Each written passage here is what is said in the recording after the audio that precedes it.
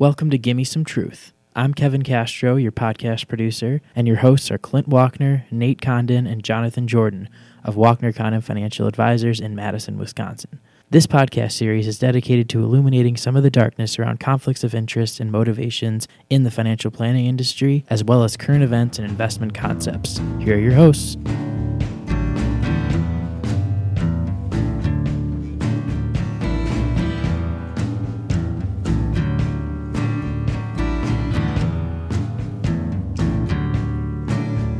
Gotta leave your money behind you.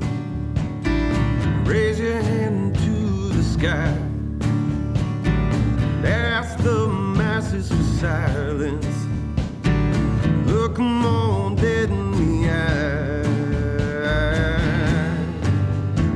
Hello and welcome back to Give Me Some Truth. Today we are talking about a topic that has been in the news lately and doesn't look like it's going anywhere, and that is the topic of Bitcoin. But more specifically, we want to talk about the fear of missing out, which is not new. That's been around for literally as long as people have walked on Earth. So the idea of my neighbor has something and I don't have it, or something might happen and I might not be a part of it and get the benefit of it, is really where this is centered around. It's not new to investing. The idea of missing out has been around, again, as long as investing has been around. So the idea of how do we appropriately kind of control those feelings, and when does it make sense to kind of strike while the iron's hot, and when does it make sense to take the more cautious approach? So first of all, let's start with Bitcoin. Clint, what is Bitcoin? Well, first of all, you didn't say FOMO, and I'm a little disappointed with that because That was by design. I didn't say FOMO. Come on. FOMO's stupid, first of all. The fear of missing out. Fear of missing out. Fear of missing out. See, FOMO is way better. You got to have FOMO. There's YOLO. There's all this type of stuff. You know, you can't just say you only live once, Nate. You got to say YOLO. That's what the kids say. Apparently. Yeah, okay. Yeah. So, anyways, this is like a question we have gotten constantly from clients. You know, what's with this Bitcoin thing? You know, why are Bitcoins always in the news? And now you're starting to see it proliferate on Bloomberg and you know, all these different talk shows. They're talking about it more and more because it's volatile and it's hot and it's the new thing. So just to take a step back of what Bitcoin actually is, it's considered to be a cryptocurrency, which basically what that means is it's kind of money out of thin air. And if you think about what money actually is, I mean, if you think about you pull a 20 out of your pocket, and really that 20 that you pull out of your pocket only has value because it is backed by something. And basically it's backed by the promise of the government to say that it's worth this, and it has a quasi-tangible value. Well, Bitcoin's very similar to that in that its value is determined by its market price. And the market price right now is very uncertain. So that's what leads to a lot of this volatility. It's used for transactions, and you know, the anonymity behind it, I think, is something that's a lot of people find important. So some people are using it to buy things, and it's logged, but it's all logged with numbers that don't necessarily identify you. And so, you know, it's been used for some of the dark web transactions. So, you know, like many things, it starts with, you know, drug dealers and criminals, and then moves on to the general public, right? But that's kind of how it began. It was used to do anonymous transactions between two parties, and then also it avoids the normal credit card processing fees in banks. So it's a very, I would call it kind of a libertarian type of currency. You know, the governments aren't involved in it, and the governments will likely become involved in it at some point. So those are kind of a couple of the basics around it. Why is it used? Well, it's used as a form of currency right now, and you know, it's less trackable, even though it is logged. It's much harder to reduce the anonymity into that, and then also you know, reducing the amount of fees associated with it. Yeah, our existing currency is also held stable by the fact that it's tied or pegged to other countries' currencies, right? So you can almost think about it as, you know, here in Wisconsin, right, we're into ice fishing season, right? So if everybody on the ice kind of ties themselves together, it's harder for one person to fall in and ultimately drown because everybody else can then pull them back out from them falling in. And it's a similar way as far as where the world currencies are all tied together. It's very difficult for a currency to just lose all of its value because the other currencies that are pegged to it would ultimately kind of pull that currency back up out of whatever hole it fell into. This is a little different because there's nothing that Bitcoin is tied to. It's not pegged against anything, and in a way, the people that like it and use it like the fact, as Clint alluded to, that libertarian feel that it isn't tied to a government. It isn't tied to kind of a thing. Back when we were on the gold standard, right? I mean, the U.S. currency was tied to the value of gold. Now it's tied to exchanges and other currencies. This is a completely different animal in terms of how it's structured. And Jonathan, I mean, when we talk about Bitcoin itself and how volatile currencies normally are, I mean, it's pretty much unparalleled for its volatility. Well, it is, and when you also consider the fact that there are exchanges out there where people can go to trade currencies and try to make money off it. I know there's Forex. I've talked to people before that they enjoy doing this. It's fun for them. It's sort of like if you were going to the casino and you were going to the Ho-Chunk and trying to take advantage and be on the positive side and win here and lose there. But at the end of the day, it's real money that's being traded in these investments. From the fear of missing out side of it, hearing your neighbor talking about, I've been investing in crypto, and suddenly now there's hearing about they've made all this money in the last several months, and in reality, it's all on paper. And unless that person sold out of the investment that they had in Bitcoin or whatever one of the cryptos they were in, you don't actually really make that money. And so that fear that we think, should I have been doing this? There are not many people that trade Forex that completely understand on that exchange of what they're doing. And I know a number of people that have lost considerable amount of money doing that without having an understanding of what they were actually investing in. So that power of fear that drives us to want to be able to make money on this, that's one of the areas that I look at Bitcoin and say this is kind of a case study for investing, of how much our emotions are behind some of the decisions that we make. And I think that's where we've gone with clients in those conversations is, where does this match up with your goals? Where does this match up with what you're trying to accomplish long term? Because ultimately, there are many different types of currencies you can invest in that we know a lot more about than these cryptocurrencies at this point. That's exactly right. And I think it's, with the fear of missing out, we've seen bubbles before, and people say, well, is Bitcoin in a bubble? And I'm like, I don't know. I mean, I think so, but I have no idea, really. And for full disclosure, I'm the only one of the three here that owns a little bit of a couple Bitcoin cousins. And I bought it just because I knew that there was a possibility that it could go up, and I knew it was extremely volatile. And I was like, I don't know. I didn't want to have the fear of missing out, so I bought it. But it's a minuscule portion of my net worth because it's just kind of more fun money than anything else. And I would say that if you're considering putting serious money into it, there are people that I heard that are like putting second mortgages on their home to buy Bitcoin. I mean, that to me, that idea is, not well founded, I would say, to say it nicely. I don't want to absolutely ever say anything because maybe Bitcoin, we're going to be sitting here in a year from now, it's going to be double or triple, or, it can go up 1,000% in a year. Well, it also can go down a lot as well. So, if Bitcoin was up 3,000% a year from now, I have no clue as to where it's going to be, but all it needs to do is go down 100% to be worthless. Well, and the governments can intervene at some point too, to start to regulate this. So, and that's the problem. I think that the big fear that I would have would be that these foreign governments are going to start stepping in, or our U.S. government is going to step in at some point and go, hey, this Bitcoin thing, if it actually kind of started to compete with the U.S. dollar, that would be stopped. So I think that we're going to see a little bit more government intervention, and that could cause some potentially negative effects in there. And so I would say that, from a personal standpoint, if you want to go buy a little bit of it, hey, go ahead, knock yourself out. Just keep in mind that this is gambling money. This is not real money. And when Nate and I are in some meetings, we always joke around with clients and say, hey, if you want to make a lot of money, do the exact opposite of what we recommend. Put it all on red. be totally non-diversified. Do something that's, where you're really making a bet. And if it hits big, great. It could become a large portion of your net worth. Well, that should be only a small portion of your net worth to start that you're willing to risk, that you're willing to lose. Yeah.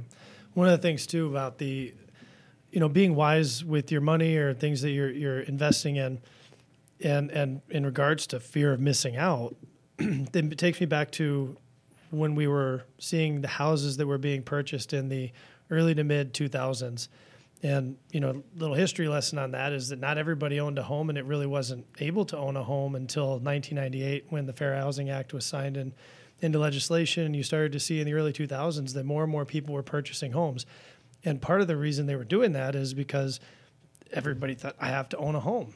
And in reality, based on whether it's movements of where you're going to be living and job changes and the market that you're buying in, purchasing a home might not be the wisest thing, even if you have the money and the credit and the down payment to do it. It's really sitting down and taking a look at your current financial situation and whether or not that works out. Well, that fear of missing out caused a number of people to make purchases that they were not well educated in properties and areas where they didn't live, thinking, I can't lose money on this. And it really was the precursor and the torch that lit the fire, and probably a lot of the wood on that fire too, of our financial crisis that we saw in 2008. Is it really started with housing and people getting mortgages that they couldn't afford and taking on extra debt for an investment. They thought, well, my neighbors and my parents and everybody else says they're making money in real estate. Well, there were many people that were completely wiped out, not from the stock market, but from their real estate holdings because of the illiquidity of it and not understanding the investment. So that fear of missing out can cause us to not only do things personally, but also create and perpetuate that bubble that's coming along. Nate, that kind of sounds similar to the tech bubble as well, does it not? Yeah, I was just going to say that this is not new. I mean, Bitcoin's obviously the flavor of the day, and that's fine. There always has to be kind of a new flavor of the day, and that's what it is right now. But it doesn't mean that the characteristics of this kind of phenomenon are any different than, as John alluded to, the housing crisis that happened or the tech bubble that happened. And you can even go back further than that and track other kind of phenomenons that have kind of bubbled up and the Dutch tulip crisis. The Dutch tulip crisis, right? If you want to go way back, right? And that's not to say that people didn't make their fortunes in those times, because there are people that did make their fortunes in those times. But you know what? There's also people that made fortunes in sports betting, and there's also people that made fortunes in playing blackjack. I'm currently reading Phil Hellmuth's autobiography right now, right? So I mean, these things. It's not to say that these things are not viable as ways to be able to become wealthy quickly. However, what we don't hear as much about are the failures and the bankruptcies and the kind of ruinous situations that these events can put people in. And that's the point that I think all of us are making today is, if you want to quote gamble with the flavor of the day, which is Bitcoins, and by saying that it's the flavor of the day doesn't mean that we're saying, we're not the old curmudgeons saying, oh, this is just for the young people and this is never going to happen, and this is not the way of the future. I mean, maybe it is the way of the future. We don't know. But what we are saying is that to invest in it right now is a very, very speculative proposal, to say the least. And it's not to say that people aren't going to lose fortunes, because, as Clint alluded to, if you're bringing home equity into this to be able to leverage your money up, you are asking for a fair amount of pain to come your way. Yeah, I think it's the immediacy and the volatility too that's so enticing to people. I got to say, for myself, it is. Like right now, I'm going to log onto my phone. Okay, I'm logging in here. I'm going to log into Coinbase. That's where I have my thing, and I get to check it a couple times a day just to look at it. Oh, I'm up today. Like, this is amazing. I'm up $1,000 today, and you're like, this is ridiculous. It's really, really, really volatile. And so when something is this volatile, I mean, it can go down equally as fast. And I can remember when I logged onto my phone and I literally lost 40% in one day. I mean, this is extreme volatility in this. And so it can be fun when it's going up, but as soon as you have it anchored to a certain balance or a certain thing, this inherently, I think, magnifies the biases that we have in investing. So number one, fear of missing out. FOMO. So we have this like totally hardcore thing of, my neighbor, I know that my neighbor turned 10 grand into whatever they tell us, my 10 grand's now 200 or whatever. And you're like, holy cow, that's a lot. Or I put $1,000 in it, it's worth $10,000 now. And so we want to be part of that. And now we're fearing that we're missing out. So we want to do that. And then we have anchoring bias on a certain number. And even us as investment advisors, I've told these guys, the reason for, my benchmark really for this is that I want to buy some landscaping. I put a little bit of money in and I kind of, so far it's done well. And now I just want to kind of buy some landscaping from it. And so, that's an anchoring. It's pretty stupid that I want to do that. It's like, okay, I'm going to sell out then. Why? Why is that important where I'm picking a point where I'm just going to liquidate? So, it's just that embedded in it. It's taking a look at it and then seeing these new points and realizing that, if it goes up by 100% in a day, why? Why does it go up 100% in a day? What's changed in a day that it goes up by that much? And so those sorts of things all enter your mind. And I think it kind of poisons your mind from an investing perspective. It becomes so easy. I turn my investment into that, and then you start losing the fact that general investing principles would tell me that this is completely unsustainable long term. Well, and it also kind of then begs the question as the point you were making is, where is your exit point? And if you're going to invest in these areas and you're going to do the speculative type of investing or use of your money, then absolutely you should figure out the correct way to do it. I.e., if it goes up X amount of percent, you should be selling out a portion of your position. That's just good, sound financial advice, and that's the mistake that most people make. It's not that they invest in it, and it's not even that they lose all of their fortune. Most times what happens is they invest in it, it goes up, and they cloud their judgment without saying, I'm going to peel off 10 or 15 or 20 or 30 or 40% of my profits and put those in my pocket. Their fear of missing out, FOMO, is okay. Then I put 1,000 in and now it's worth 10,000, but my 10,000 could turn into 100,000. So now I'm going to just ride it, as opposed to saying, except the principles are you should take your 10,000, pare it back to say 7,000, put the $3,000 profit in your pocket, and continue to do that as it runs. So again, the principles that are really what get lost in all of this. It's not so much the speculative investing; it's the fact that when people speculatively invest, they don't do it in the right way. Yeah, and when we take a look at our clients' portfolios, when we're looking at ways to help them to grow, we're taking all sorts of things into consideration about their personal situation and what their long-term goals are. But when you have these emotions, and behavioral finance can tell you a little bit more. There's other things like you talked about, anchoring and mental accounting, or how we kind of view money, whether it was inherited versus whether it was earned on your own and how it was invested. I know I have clients that come to me and they say, I just inherited money and I want to invest it the same way that my mom and dad did to honor them. We always have that conversation of, well, now that you've inherited this, is this going to be the best way that's for your long-term goals now that you have the money? And kind of maybe rewire the way we think about money.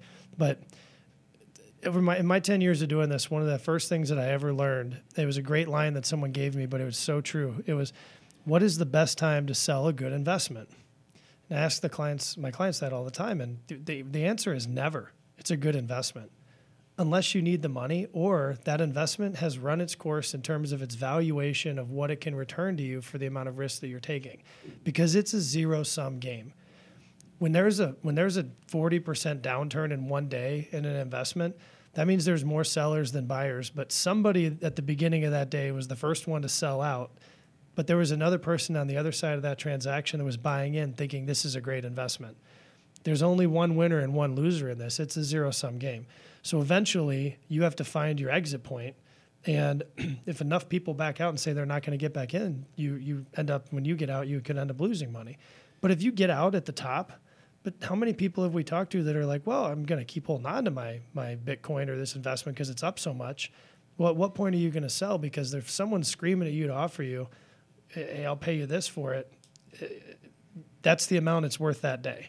But we have there's no cash flow, there's no earnings, there's no dividends that are being paid. This is an investment that is basically on the idea of there's nothing yet backing it. Now we talk about the blockchain and the technology behind it, but in terms of these cryptos, there's really not a lot for people to be able to say I was a brilliant investor for putting my money into this because I really looked at the dynamics of the business and I could see that this was a growing area. It's one of those things that speculation can really drive you to make the wrong decision in the long run, or you could make a lot of money, but someone on the other end is going to lose a lot of money. Again, it's the idea of picking the entry point, picking when you're going to sell, and have that plan in place before you even put the first dollar into the investment. Obviously, we're not going to recommend or not recommend, investing in Bitcoin. I think you can tell by the kind of sentiments from the three of us that it's a highly speculative, high risk game, and it's one where you should tread lightly. That said, if you're going to go into it, please have a plan in place of what your exit point looks like, how much you're going to sell at that point. Have all that thought through before you put your first dollar in, because it's significantly harder to make those determinations once your investment is up 10 or 15 or 20 or 30 or 50 or 100%. That's exactly right. All this anchoring bias that you have in there is incredible, and it's a great case study for everybody. And I'm going to be really interested to see when we have a conversation later on this year. Did the bubble burst? Or is this just raging again? But at some point, the bubble will burst. It's really hard to see bubbles, but at some point, this is one of those where sometimes it's just right in front of you, right? Mm-hmm. Sometimes it's right in front of you, and you know that this is a bubble, and we have no idea whether it'll be up another 1,000% by the end of 2018 or whether it'll be worth a fraction of its value. And so from an investment concept standpoint, just keep in mind, keep it small, have a plan. Just understand that, what a speculative investment means. Right now, I feel like we're at the point where, you have this good run on the blackjack table for a lot of these people where you just keep putting the chips on top of each other, and then eventually you're going to lose. And so if you don't have a plan to take some of those chips off the table at some point, just doubling and tripling and quadrupling down is a dangerous game, because at some point you're going to end up losing a significant amount of money. We had one client that said that they, we haven't verified it yet, but, there's one client that indicated to us that they have a significant amount of their net worth in Bitcoin right now. Nate and I were in that meeting last week, and we said, hey, look, you got to have a plan to at least divest yourself of some of this, because it's such a great game that you've got to consider the fact that if this goes down, you just had a big chunk of your retirement sitting in front of you, and you've got to take those off the table and recognize those gains. The old Kenny Rogers. You got to know when to hold them and know when to fold them. But fear and greed are the two most powerful emotions that affect our decisions with our money. And at times they're warring against each other. You can make bad decisions because you're so fearful that you don't invest your money and you don't keep up with inflation. Or on the greedy side, you can make decisions that far outweigh the amount of risk that you should be taking to be able to achieve your goals. But as you said, if you have a plan in place, then you stick to that plan, and you say, hey, if I'm up this much, I'm going to sell out. You don't have to completely sell out. You just take your gains off the table, and you still have, if it continues to go up, but at least you were able to realize some of the benefits of where that was valued at that day. So I'll pose the question back to both of you guys. Jonathan, you guys, I've kind of disclosed to you why I own it. Why haven't you bought any Bitcoin? Because I only make investments in things that I understand. It's my personal policy. It's how I handle my client interactions. And if I don't feel like I understand either the technology behind it or the business plan behind it, it's not worth me taking that risk. And I'm able to kind of divorce myself from that fear of missing out, because my fears that keep me up at night is that I'm going to make a bad decision for a client because I'm either reaching or chasing after something to be able to prove returns versus being able to have a defined plan in place and an investment policy in place that is going to have a much better chance of getting us to our long-term goals. So that's Nate? for me. Yeah, I tend not to chase investments like this. It just tends to be a little bit more of my personality. It's not that I don't think it could be a viable currency 5 or 10 years from now. It very well might. It just is easy to get caught up in the froth of what's going on right now, and Not to mention the fact that it's run already so far. So then the question becomes, how much run is there left in it? And in a way, if you're not an early adopter of it, and if you weren't already in a month ago or 3 months ago or 6 months ago, it might be too late already. So for me, it's just having the discipline not to chase something that seems incredibly overvalued at this point. But really, what it comes down to is nobody has an idea of what the true value of one Bitcoin actually is. And I mean, today it's trading at 13,800. I don't know if the true value of it's $1,380 or if the true value is $138,000 for a Bitcoin. So for me, I'm going to steer clear and go a different direction if that's the case. You're going to have lots of FOMO. Or maybe you guys will drive by my house and I'll have 3 pine trees. That's it. That just might be it, right? Well, I guess yeah, that's true. We'll have a very tangible way of determining whether or not this was a good idea. Drive by my house if I how many trees exist in Clint's yard. I think it's because we're 40-year-old old curmudgeons is what it is. That's probably it. Realistically. Yeah. All right. Well, thanks for joining us on this podcast. If you have any comments on us, please leave it in the comments section or send us an email. We'd be happy to discuss this with you further. I think it's safe to say we're not going to go buy Bitcoin for you, but if you decide to do that on your own, that is completely up to you and your investment decisions.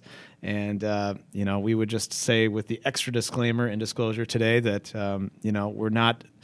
This is not a solicitation to buy or sell Bitcoin. We're not determining whether or not it's overvalued, undervalued, or whether you should buy it for your portfolio. We just wanted to give you some food for thought. So thanks for joining us. We created this topic of our podcast because of client feedback. And so if you've got any more topics that you're particularly interested in, we're happy to do one. Thank you and have a good day.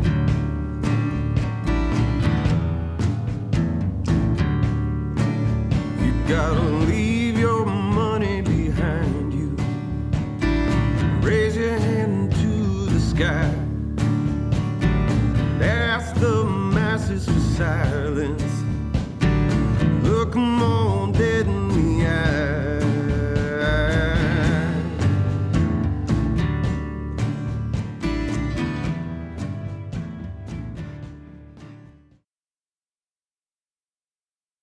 Advisory services are offered through Wachner Condon Financial Advisors, LLC, a registered investment advisor in the states of Wisconsin and Texas. Clint Wachner and Nate Condon are investment advisor representatives of Wachner Condon. Kevin Castro is an office manager and marketing communications specialist for Wachner Condon Financial Advisors. He is not registered, and his participation in this podcast is limited to unregistered activities and will not be providing any advice that is investment related, nor should any comments he makes be construed as giving investment advice. Insurance products and services are offered through WC Insurance Services, LLC, Wachner Condon Financial Advisors, LLC, and WC Insurance Services, LLC are affiliated companies. Content should not be viewed as an offer to buy or sell any of the securities mentioned or as legal or tax advice. You should always consult an attorney or tax professional regarding your specific legal or tax situation. Wachner Condon Financial Advisors, LLC is not engaged in the practice of law. Whenever you invest, you are at risk of loss of principal as the market does fluctuate. Past performance is not indicative of future results.